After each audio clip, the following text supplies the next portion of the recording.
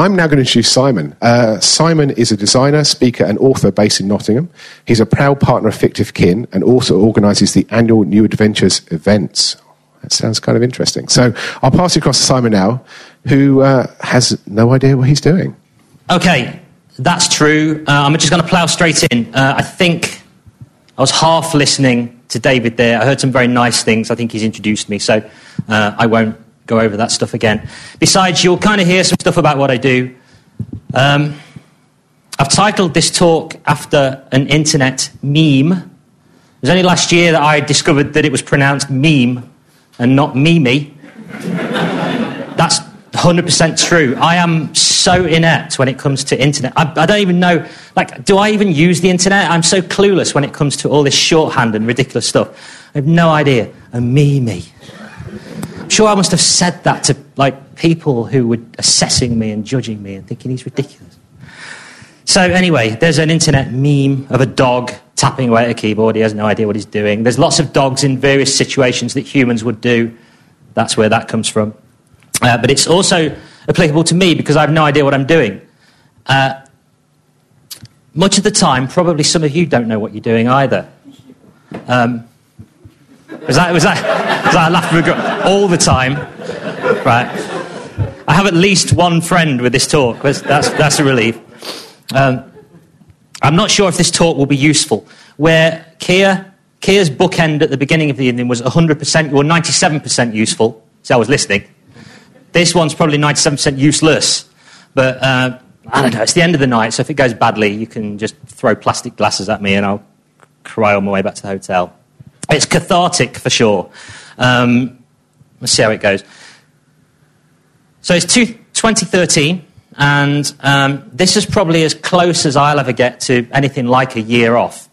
I am working full-time, but for me, a year off constitutes saying no to all the peripheral stuff. And there's a lot of peripheral stuff. After 13 years or so of working on the web and burning myself out, this year I want to concentrate on my core work, my work. I want to go and learn new things. I've stood on stages and listened to myself going over the same old ground about the same subjects, but I've been like, shut up, Collison. And I see the same people in the audience. I think, oh, God, you've heard me do this talk 3 times. And that makes me feel bad, and God knows how they feel. So I want to get stuck into my work. I want to learn new things and maybe bounce back in 2014. I've only committed to doing 3 talks this year.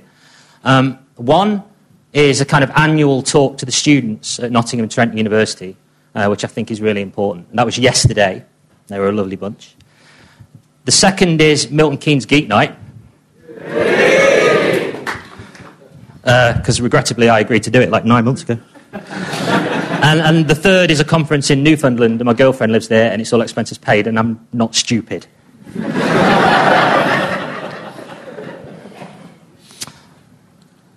I don't think I've got the necessary direction this year either. I don't think I'm quite with it in terms of great, useful nuggets of wisdom to impart. And I think you have to be honest with yourself about things like that. It's very easy to just say yes to everything and then be mediocre, and I'm not interested in that. I'm not arrogant enough to assume, but did any of you see a video of a talk I did, Creative Mornings, New York, October-ish time? It was on the internet. Thank you, Rachel. I wasn't going to do that as a question. I was going to do it more like some of you may have seen. Oh, well. Anyway, this is like a sequel to that in a way. That was a very honest talk that I did. I threw away any kind of big grand narrative stuff and just wrote an honest 15, 20-minute rant about how I felt about the internet, the way we are encouraged to continually keep learning, which is a good thing, but also there's a lot of pressure with that, to the culture of the must-read article. You must read this, you must do that, you must know this. He says this, she says that, and all the pressure that comes with that. And I talked about how I struggle to keep up with everything. And I do struggle to keep up with everything. So of all the long-winded kind of talks I've done over the last 3 or 4 years, this was one I was actually really proud of. And you'd never hear me say something I did was really good. I'm not like that, but it was I think, a good talk, and it gave me a lot of confidence. I was really happy. But it was also felt like an end point, a pause. I think like anything I've created that's had any kind of value as I see it, It was honest and heartfelt and direct. So hopefully this talk will be... I like the way I've used like a third of the time to talk about the talk. That's classic. It's like, don't do that, Simon. No, I won't do that. I've done it. But I've done my best not to reuse the content from that other talk, and I kind of have this as an extension. If you like this, wow, you're a rare breed indeed.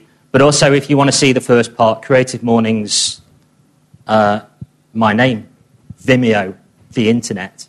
It's probably on there. It's on besquare.me, which is run by Craig there, straight out of Wales. Okay, first of all, a preface. I'm going to read you an email.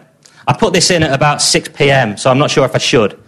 But I'm going to read you an email. I received this email a week ago. Hey all, I'll read it fast. So this was to everybody at Fictive Kin. We're in a position now where we've worked around some schema incompatibilities between default InnoDB configs and Postgres. The MySQL database, or MySQL, don't get me on that, database schema can be created, correctly migrated with South, Postgres database dumped, and then successfully imported into the new MySQL database. Involved various character encoding faffing, that was in brackets. I've been taking some random data grabs from both DBs for comparison, which are all in order. He goes on. I've also fixed all unsupported raw SQL queries and ORM, or ORM, operations with support alternatives. There was also some performance differences due to the different queries the ORM generates for each DBMS. Some made load times unreasonable, for which I spent some time optimizing this result. Grammar, Phil. Resulted in a huge speed up for location lookups and dash endpoint load times in particular. He goes on. Django test runs against... I'll skip this because the test suites take forever to set up. It looks like custom test runner is required to avoid this, which he's still working on. Let me know if you have any questions. Cheers, Phil. So I'm a designer. So I get loads of those. If ever you just want to confuse the whole team, it's like everyone at fictivekin.com. And I get these. He didn't even do it to the project specific, to the 5 or 6 people working on that particular product or project. He just went to everybody. If you have any questions. I had like 1 million questions and none. And it I just don't know. It's like, great. No idea. So the other day I was thinking about what I do now, who I do it with, and why. I like it. I love what I do. I like having ideas and making products with good people. That's basically what I do. I'm okay using this word products. I guess because I don't kind of do direct client work anymore, nothing wrong with client work, very valuable in fact, I kind of see these things as products. Make something you love is what we say at Fictive Kin. That's our motto, and we try and do that every day. We also say, let's go and get drunk, and we try not to do that every day. I have 13 full-time partners. And beyond this accumulated flesh and bone and brain matter, there are many, many other ingredients as well that make us what we are. So 13 full-time colleagues. There's 2 in San Francisco. There's 1 in Washington, D.C. He's usually in a basement in the dark when we see him on G+, which is scary. 1 in Baltimore, the charm city. If you've seen The Wire, no charm, that's all I can tell. 3 in beautiful Brooklyn, 1 in Montreal, 1 in Toronto, 2 in that London, 1 in Aarhus, which is in Denmark, and not in the middle of our street. Thank you. Thank you. Yeah. Oh, at least there's that. However this talk goes, at least there was that moment. 1 in Nottingham, that's my esteemed ginger colleague, Gregory, of course. And 1 in Lafayette, I don't know where that is. Paris? No, he's in America somewhere. But I don't know where it is. Louisiana. Crikey. That explains his accent. So 1 there. Then there's our associates and the people we sometimes work with. And there's a bunch of those, and they're spread all over the place. There's all these different time zones. And I've really any idea what time it is where I am. So having an idea where all these people are in these different time zones completely confuses me. We're in this sort of perpetual flux this kind of Venn diagram of time zones where occasionally there's a magic moment where almost all the team are working at the same time. But more often than not, I'm just kind of wrapping up for the day as Evan in San Francisco is getting out of bed, which is a shame because I need him to do some jQuery stuff for me. So it's all a bit mixed up. And for a team like ours, there's the importance of communication and staying in touch with each other, and we do a pretty good job of that. So we've got Skype, of course, where I just type everything completely fast, and I am constantly making spelling errors in Skype, and I just can't improve. That's my latest one. I do that all the time. That's a classic. I do that so many times a day. And obviously I'm that guy as well. I literally cannot stop typing that. I just try, even when I go really slowly, it's just... There's Google Plus Hangouts, which for us are fantastic. We try and have very serious conversations on there, but we end up using those effects palettes and turning ourselves into pirates and dogs and clowns and shit, and just waste of time. But it's good fun, you know. Morale, very important. And there's DMs appearing suddenly via Twitter and email and SMS. And in SMS, they seem to be broken up in two. So my phone pings twice. Then I get a ping from the email. Then I'll get another DM apologising for sending me a DM. And then there'll be more pings. But it's always better than an answer phone message, right? Always. Normal emails, more pings. The things are pinging all the time. And Dropbox is constantly syncing, and new folders are appearing, and I don't know what they are or what they're for. But they're coming in morning, noon, and night, and my hard drive is just reducing to virtually nothing, to the point I've started unsubscribing myself from shared folders for projects I'm supposed to be working on because I have no space left. And then there's IRC. Who uses IRC? Wow, few. Any of you designers? We're a rare breed. Designers who use IRC, Internet Relay Chat. People always say developers only use it, really. And I think mostly true. But at Fictive Kin, there's 3 or 4 of us designers, me and John Tan and Greg and a couple of others. We're on IRC all day. We stay in touch. It works really well. But there's like 18 channels scrolling with messages and stuff. And we made thousands of custom emoticons as a project. One afternoon, somebody did it. So every time there's a great new sort of GIF or something on the web, somebody turns it into something we can include to rip the piss out of each other or just distract ourselves from the work we should be doing. Mostly, it's cat GIFs. So if we don't achieve anything else in this kind of ambitious work we do, at least we've made that. And there's always so much extra stuff and more files. And the files are going up pipes and down pipes, and I can't keep track of any of them. There are meetings. There are meetings about meetings. Of course there are. They're not proper, stuffy, grown-up meetings. We don't do that. But they're meetings. And there's lots of notes and minutes. And sometimes there's little iterations and releases and things on top of the projects we're doing, of course. There are trackers. We track stuff. There are spreadsheets. There's a thing called Pivotal. There's a thing called Workflowy. There's a wiki, of course. There's always a wiki. My tip, call it a Wookie. It just makes a few more minutes pass. You feel okay. There's more documents over here, but there might be over there. In fact, nobody's really sure where any of the documents are or what systems we're using for anything. Nobody knows because basically everything is being trialed. Because there's no hierarchy in what we do, we're just constantly trialing everything. Yeah, that could work. Well, try that then. Tomorrow, one of us will again talk about building our own systems, because we can. And we'll all agree that's a good idea, and then we'll just forget about it.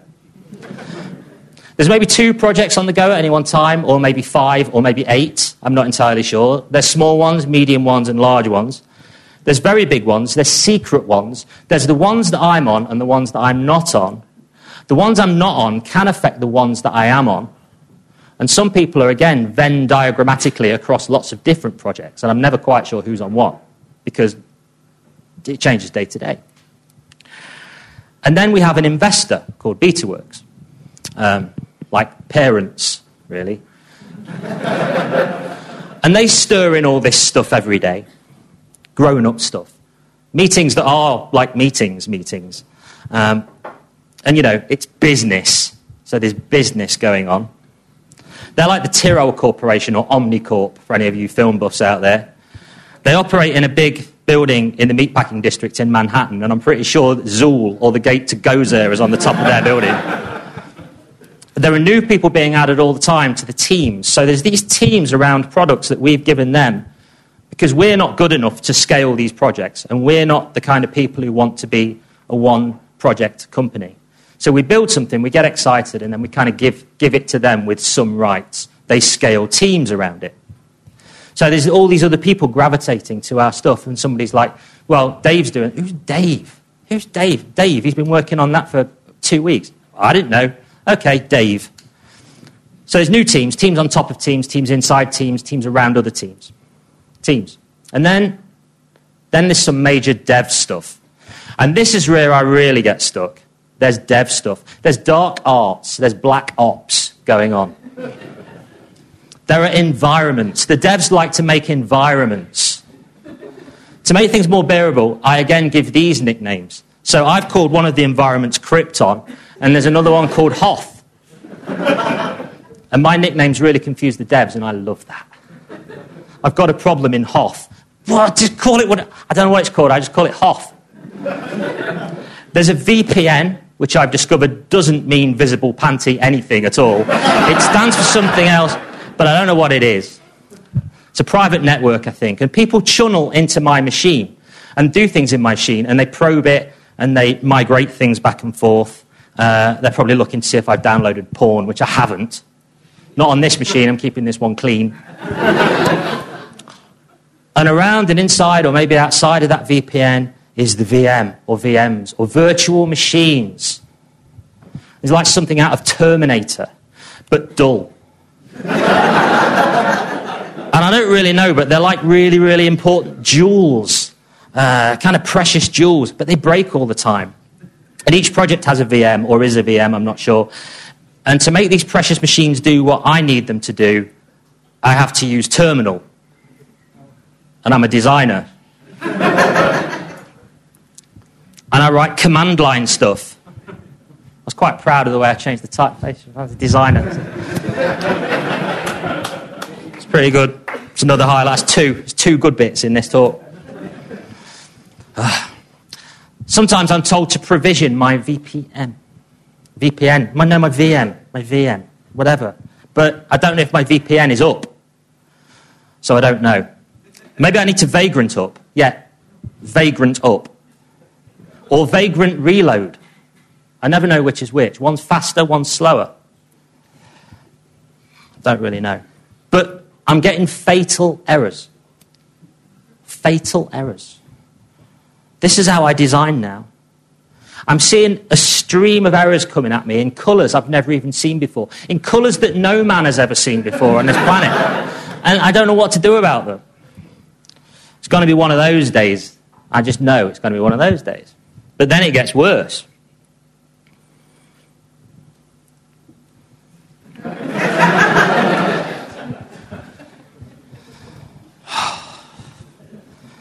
Git. So I push it, I pull it, I fork it, prod it, poke it, branch it, whatever I'm told to do, that I do those things to it. Is it on a branch? If it's on a branch, which branch? Is it on my branch or is it on your branch? Whose branch is it on? I don't know. But then I'll find there's a conflict. There's a conflict. While I was writing this, it made me think, because I'm obviously English and I hear these words that are appropriated and used in these different situations. And one of my friends at Fictive Kin, he justifies this a lot, but he made a thing called, I'm not doing this for funny, if anyone laughs, don't laugh. But I can't say that now, can I? I'm not even going to say it because I don't want anyone to think he basically made a little fun project, but he's American and he called it something that's a derogatory term in the UK, and people pointed that out to him and it wasn't good. So that happens all the time, right? And everything has a stupid name. And Git is a ridiculous name for something that we pretty much have to use all the time. So I looked it up just to confirm, and Git on the internet, which I use, mildly derogatory, scumbag, annoying person, originally meaning illegitimate, from archaic form get. bastard as well. It's just bracket bastard, but I've just said what it said. Which is still used to mean git in northern dialects. Also means idiot, right? So let's call it what it is. Let's call it idiot. So this is what we're using. So I'm an idiot poking and prodding and pushing and forking and branching. It's on a different branch, but which one is it? I don't know. Whose branch? There's a conflict in idiot. That's how I see it. That's how my brain processes this thing. I still can't handle the fact it's called git and I have to use it. Everything we do from now on, forever and a day, is going to happen through git, through idiot. And we need a new idiot repo. But I haven't got access. There's something about it on the wiki. Maybe it's on Google Drive. No, it's in Workflowy. Why? Why is it on Workflowy? Why is anything ever on Workflowy? Why the fuck is it called Workflowy? Workflowy. I like people I try to have serious conversations with people. They think I'm stupid because I'm talking about something called Workflowy. So can I work on that? No, because somebody else is in it. I don't know what's going on. I need to provision my VM. Is my VPN up? You see how this goes. But there's a problem. So where's the problem? The problem's with Puppet. Of course the problem's with Puppet. It's called Puppet. I don't know what it does. Actually, it was in Celery. Celery. Not in Mongo. And not in Flask. It was actually in Tasty Pie. This is real. Somebody, has anyone used, I want to know any of those things I've just mentioned, used them? Yeah. See, I'm not mental. Tasty, somebody actually put their time and effort into working on something, solving a problem, and releasing it to the world and called it Tasty Pie. Crazy. Sometimes we get Django issues. Sometimes we get mustache issues. Really? That's spelt correctly because Americans did it. Yesterday I had a problem in my ginger templates. I did. I really did. Genuinely. That's nice. Or ginger mustache. Kia's ahead of me. This is why he's smart, you see. We're actually using Ginger 2, which is the sequel, which is much better, I'm told. Whatever it was, we had an incorrect nesting of templates, and that caused a conflict in idiot. So basically, that was my day the other day. Almost genuinely, almost like that. That kind of happens a lot. So when I looked at my working day and I looked at what was happening, I realized it was a combination of VMs and VPNs and Git and pushing and pulling, forks, branches, Puppet, Django, Celery, Mustache, Workflowy, conflicts, fatalities, and Tasty Pie. This is in numerous systems all at once. And all at the same time with people all over the globe chipping away at this stuff. Everyone's in each other's machines and brains are pushing and pulling all this information and all this stuff, provisioning and chunneling and vagranting. I think at some point I actually did do some design work. It was about 5 p.m. that day and I just stopped. I made a cup of tea and I stared out the window for a bit and just said to myself, very matter-of-factly, literally said it, I have no idea what I'm doing. And I realized I had no idea what I was doing at all. So I vagrant suspended, I shut the VPN, I closed TextMate, I disconnected from IRC and Skype and G+, and all the trackers and all the bits and pieces. And I paused. And I realized I was happy. I couldn't be happier. Genuinely. This is not some crazy construct for the talk. I was happy. I was pleased. So why would all this confusion and chaos and indecipherable geekery and machines and all this stuff make me happy? On the face of it, it suggests that at Fictive Kin, we're out of our depth. We've no idea what we're doing. We're an infinite load of monkeys. We're an infinite number of apps and machines and wires slowly going crazy. But that's not the case. That isn't the case. So I've started thinking more. From time to time in my career, I don't really like that word, but in my trajectory so far, I've I can see points where I've very much been in control. And that's been important to me. I like that. I like to feel in control. Especially in an industry that's built on shifting sand, right? This glorious ebb and flow that we've learnt to embrace, that we love so much. We've learnt to kind of flow and ebb along with it. That's a whole other talk, but I've mostly been out of control when it comes to that stuff. Desperately clinging on as everything evolves and knowledge is just growing and the pile of books I need to read and so on. I've worked as an employed designer. I've run my own agency. I've spent a few years freelancing. I've run a big conference.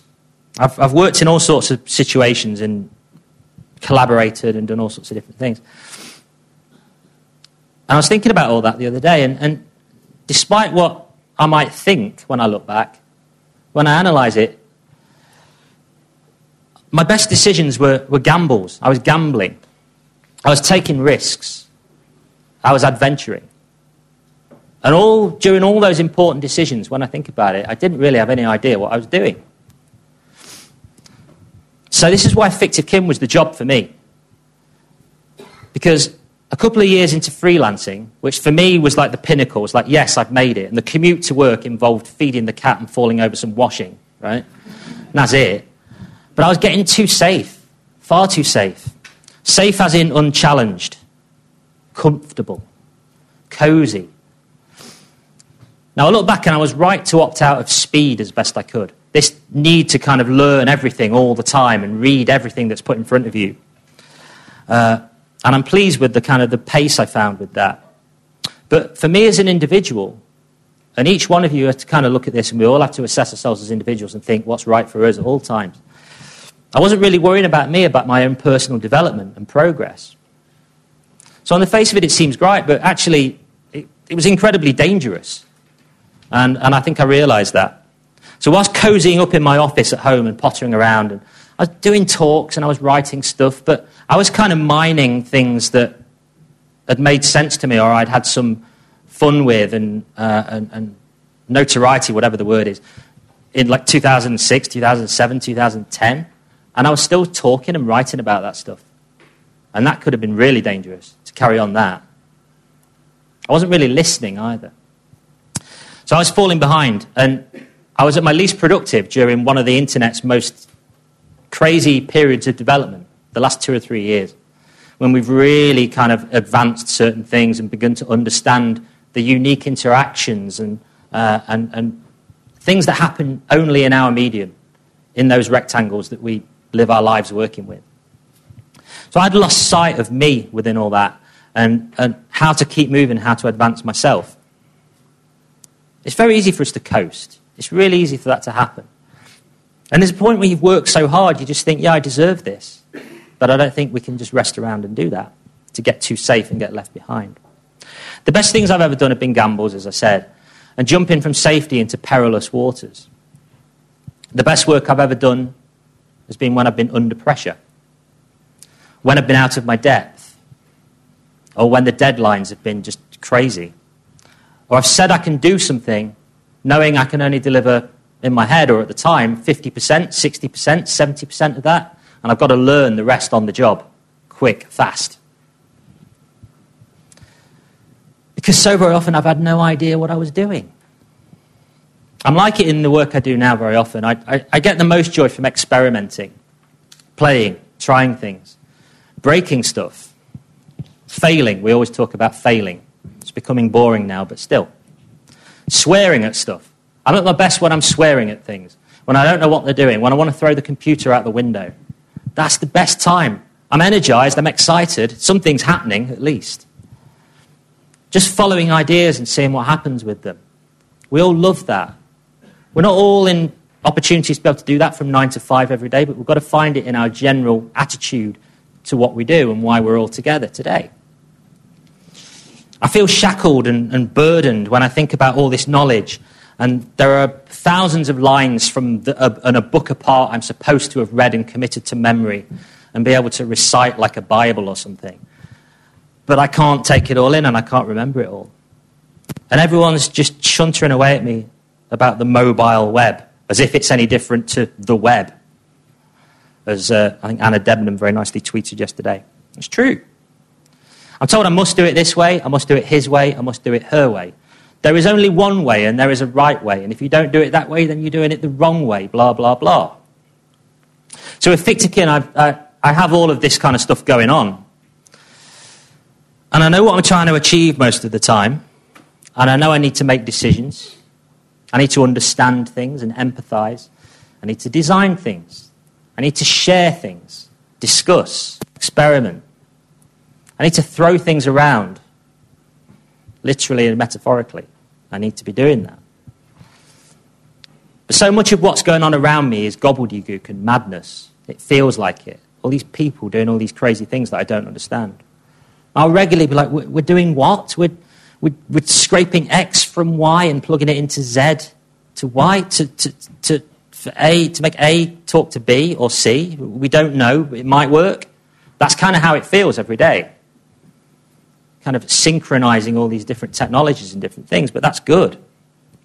For me, the beauty is if I want to know more about a certain technology we're using, all I've got to do is ask. It's all there on tap if I want to. And we can do that with anything that we don't understand, whether we work with people who do things like that or otherwise. It's up to us. We can just turn on a tap. We don't have to do it all at once. We're a very knowledgeable bunch, the guys I work with, but we've learned to put aside a lot of our kind of hang-ups about the way each of us work, to work better and more efficiently together, and all our OCD approaches to the things we do, and just follow our instincts and our emotions. There's a raw beauty of just going with the flow and being like a child about the things you do, and the way you approach the things around you. Not worrying too much about why you have to type something into terminal. Just knowing that if you do it, you can enable something that lets you do what you want to do. And that's good enough for me most of the time. I don't burden myself with the rest of it. I don't have to show off. If one of you talks to me about terminal, I'm okay with basically saying to you, I have no idea what you're talking about. I do that, yeah, I don't know why I do it, but I don't know. If there's a problem, I can find out. There's also this really, really good thing called Google. So if I don't know how to do something, pretty much all the information that mankind has ever created is available in seconds, so I can use that if need be. I like this idea of learning everything and obviously being good at what we do, and like I'm a designer, so I need to know colour theory, I need to know composition, I need to know all these, well, not necessarily if I'm working on the web, it seems, but you know what I mean, that was a dig. But I need to know that stuff, but then I get so far, and then it's gone into muscle memory now, so I learn to forget it and work more instinctively. I like being quite clueless in a modern age. I like not knowing how the hell that iPhone works, just knowing it's amazing. It's like magic in my hand, and that's tremendous. So I think we can be a little amateur about things. Marshall McLuhan, I'm a designer, I quote McLuhan, it's just something we do. He talks about how the amateur is more likely to develop and grow. The professional, he says, is more likely to specialise and become an expert and will be more likely rooted, whilst others move forward and adapt. He talks about the danger of a fixed point of view. And I think an obsession with the must-read article and us all reading everything at the very same time and all becoming one is kind of dangerous, and it roots us all into a certain place and a certain way of thinking. I like the beauty of fumbling around, half-blind, having a fresh and unhindered mind. There's a raw pleasure in discovering how things fit and how they work, off your own back, in your own way. Taking a TV apart when you're a kid, things like that. Trying stuff. Milton Glaser, tremendous, wonderful, wise old designer, kind of like a designer's Yoda. He was talking about design, and he basically said, being a designer, I just move things around until they look right. And what an absolutely wonderful, amazing thing to say. I love it. Moving things around until they look right. So unpretentious. All designers can learn a thing or two from that. And you can take this beyond design to just, I move things around until they feel right or fit better. It can be in your work, your job, your place in the world, your life. I'm forever moving my life around, it seems, until it fits better. That's kind of what I do every day. So I hope none of us ever get so comfortable that we know exactly what we're doing, that everything around us makes sense, and every day we should be challenged by this stuff in some way or other. Being brave, trying bold stuff, it takes us to places where we can't possibly be armed with everything we need. We can't possibly have all the information and knowledge we need each day in this industry to move forward. We're going to be half blind all the time. There's a beauty to all this fumbling, to have little idea and not really know what you're doing. So everybody is telling you to tighten up. It feels like everybody is tightening that screw. Tighten up. Improve here. Improve there. Don't drop a stitch over there. Make sure you do this exactly 100% as I say. Now, it's not for you to listen to me and take on board what I say, but I would say to you, loosen up. Loosen up as much as you can within your job, within the work you do, and find a little bit of you again. And stop being the designer or the developer that everybody else wants you to be, and find your own voice in that. The most important thing, I think, is that you're doing it, above all, that we're all doing this stuff. That's the most important thing.